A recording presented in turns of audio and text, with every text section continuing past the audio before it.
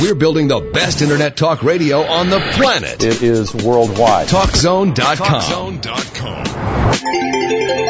Hey, welcome back to Mastering Ourselves with Keith and Charmy Amber. Our guest today, Deidre Combs, author of Worst Enemy, Best Teacher.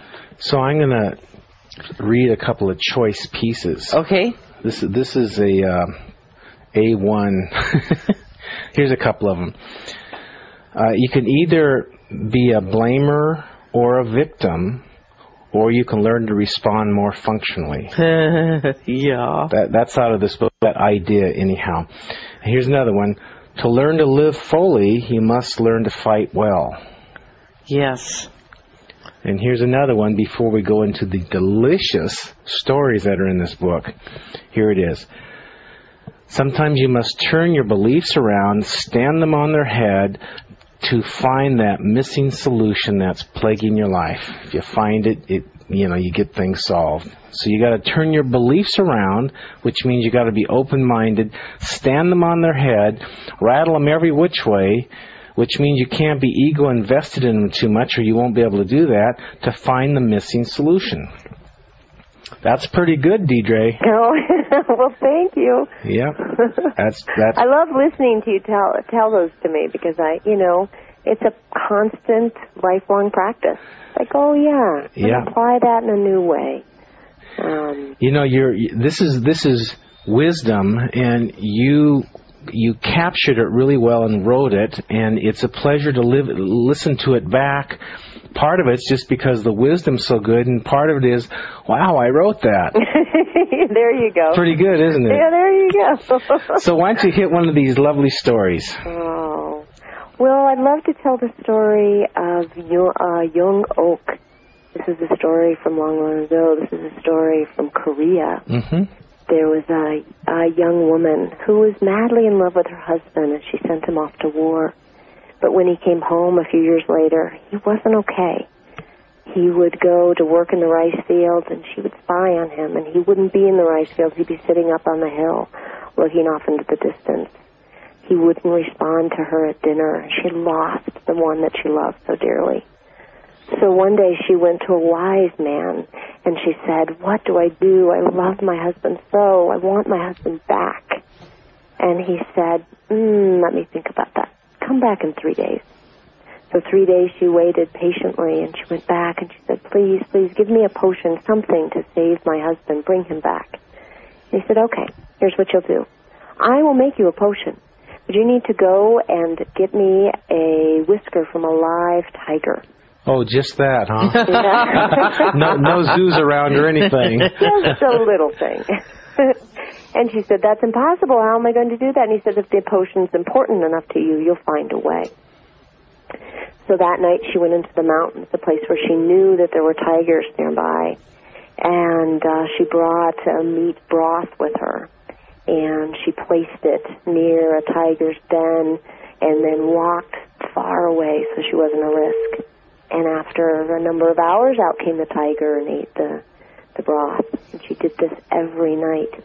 And slowly, she moved the dish closer, and she moved herself closer.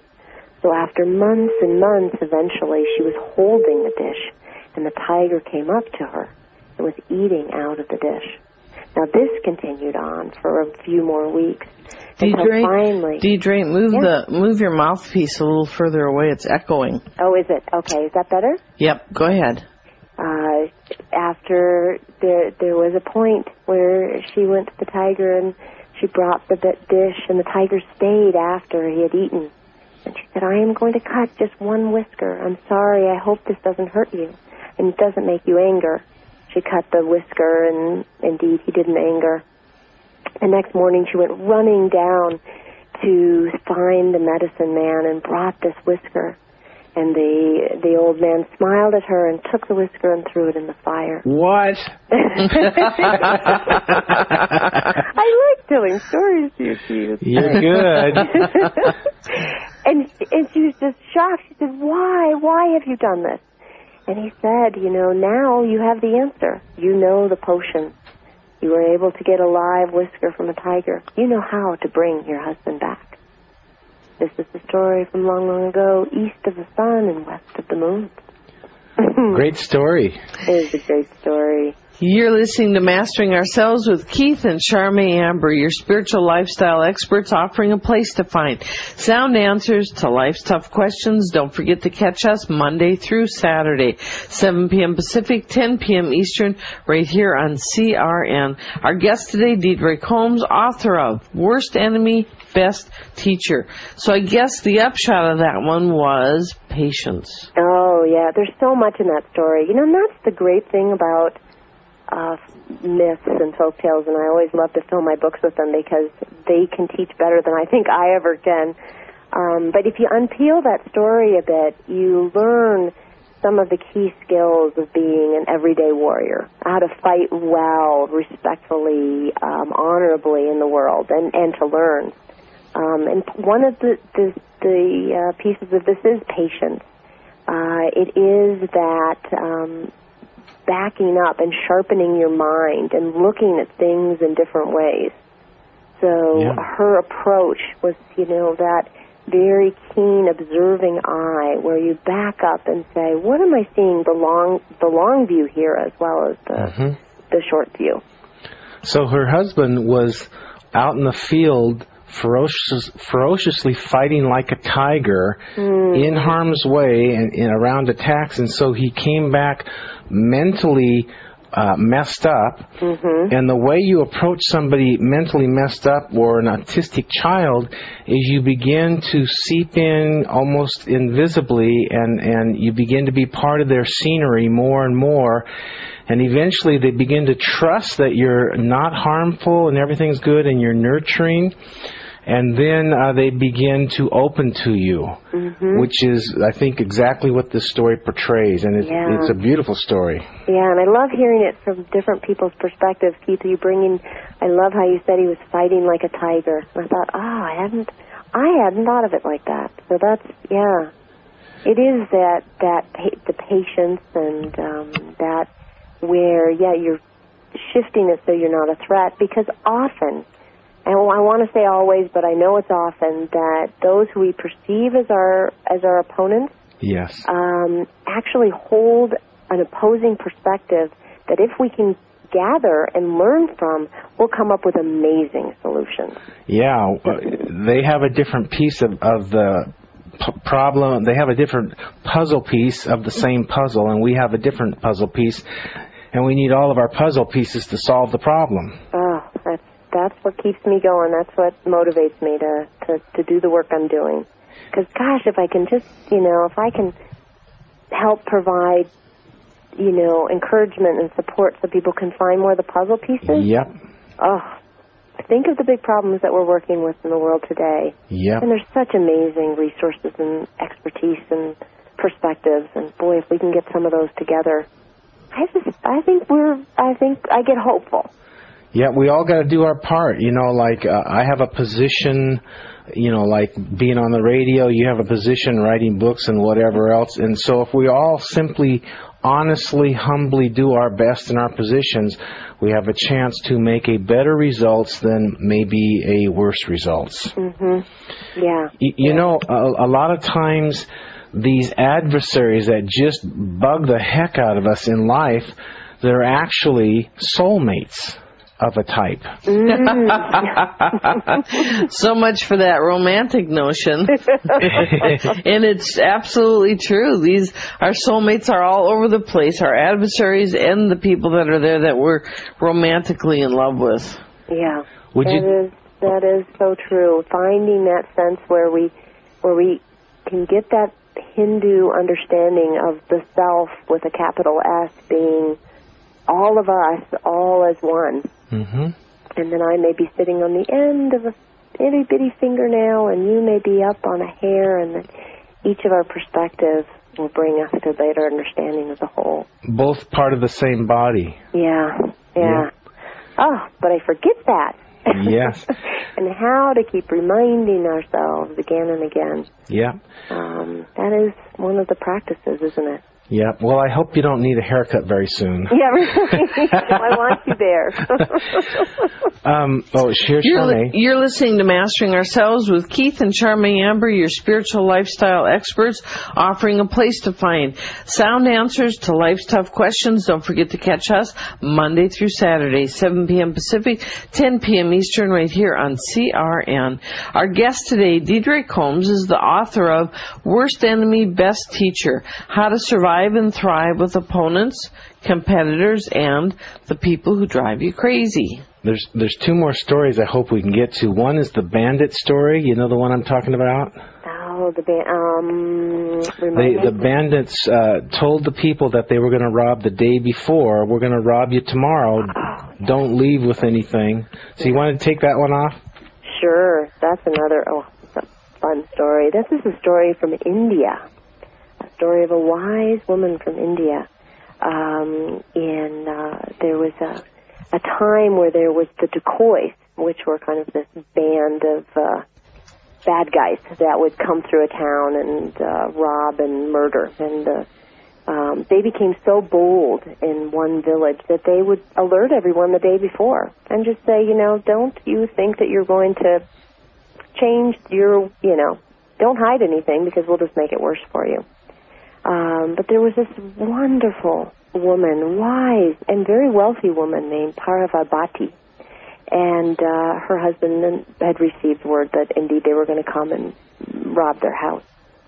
Well, her husband went right to it and he said, I'm going to gather 20 men and we're going to lay in wait and we're going to ambush them. And she was very respectful and listened and said she didn't know if that was going to go so well, but she wished him all of her best, and and she said she was going to fight in her own way, and he was very respectful of her, and so she just sat and thought quietly most of the morning.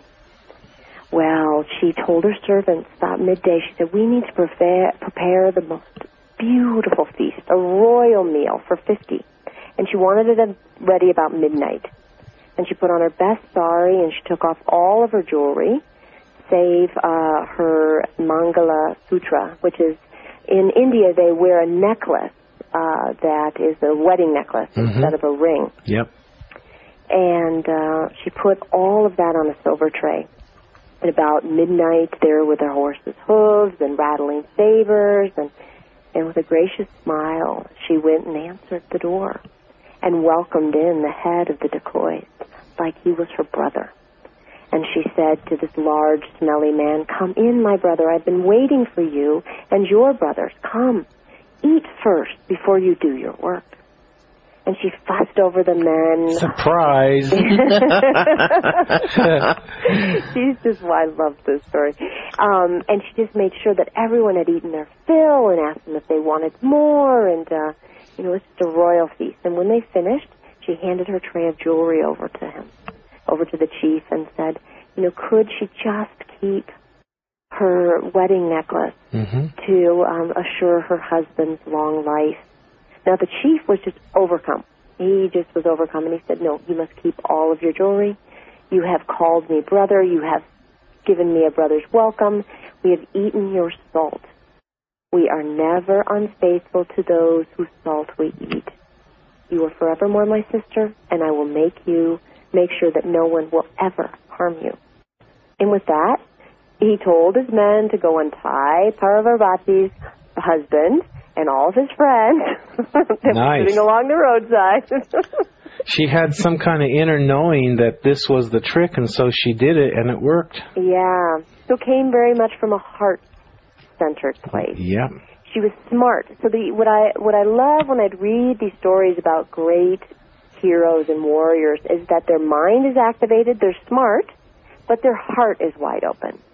So there's this dance of assuring that you're thinking, okay, now the customs in my country are that when someone shares their salt, they cannot harm me. Right. And she very smartly figured out a solution. But then she treated him, you could tell, probably with true, sincere respect. And compassion. Yeah. And when you can meld those two things beautifully, Gandhi was a great example of this from what you read of him. You can be pretty darn unstoppable. Yeah, it's like you don't take what they bring in. You're consistently being you're emanating love and acceptance and respect, and say we got a little problem here, let's help this out, and it sort of breaks all the walls down and all the oppositions down. Mhm. So it's this balancing, Keith. I love how you describe that. It's this balancing of making sure that you're staying very engaged mentally, because sometimes what we'll do is we'll become so heart-centered. And I'm guessing we've all had this experience where we get we get knocked upside the head. Yep. Or we become so head-focused that we close our heart and forget the humanity of the people that we are working with. And that's the times that we usually do something that we deeply regret. Mm-hmm. So it's remembering, how do I keep my heart so open? This is what they say from the Shambhala warrior out of the Tibetan tradition. It's, how do I keep my heart so open that I could feel a mosquito land on it? Mm-hmm. And, and conversely, how do I keep my mind so sharp that it's like a sword? Yeah. The balance of the two. It is a balance. Yep. Yeah. The balance is really important. Yeah, we talk about being a full-blooded, assertive person, accomplishing what you need to accomplish. At the same time you're doing all that, you're in a meditative state of deep connection where you know right from wrong really clear. Okay, you're listening to Mastering Ourselves with Keith and Charmaine Amber, your spiritual lifestyle experts, offering a place to find sound answers to life's tough questions. Our guest today, Deidre Combs, author of Worst Enemy, Best Teacher, How to Survive and Thrive with Opponents, Competitors, and the People That Drive You Crazy. Stay with us. We'll be right back with more.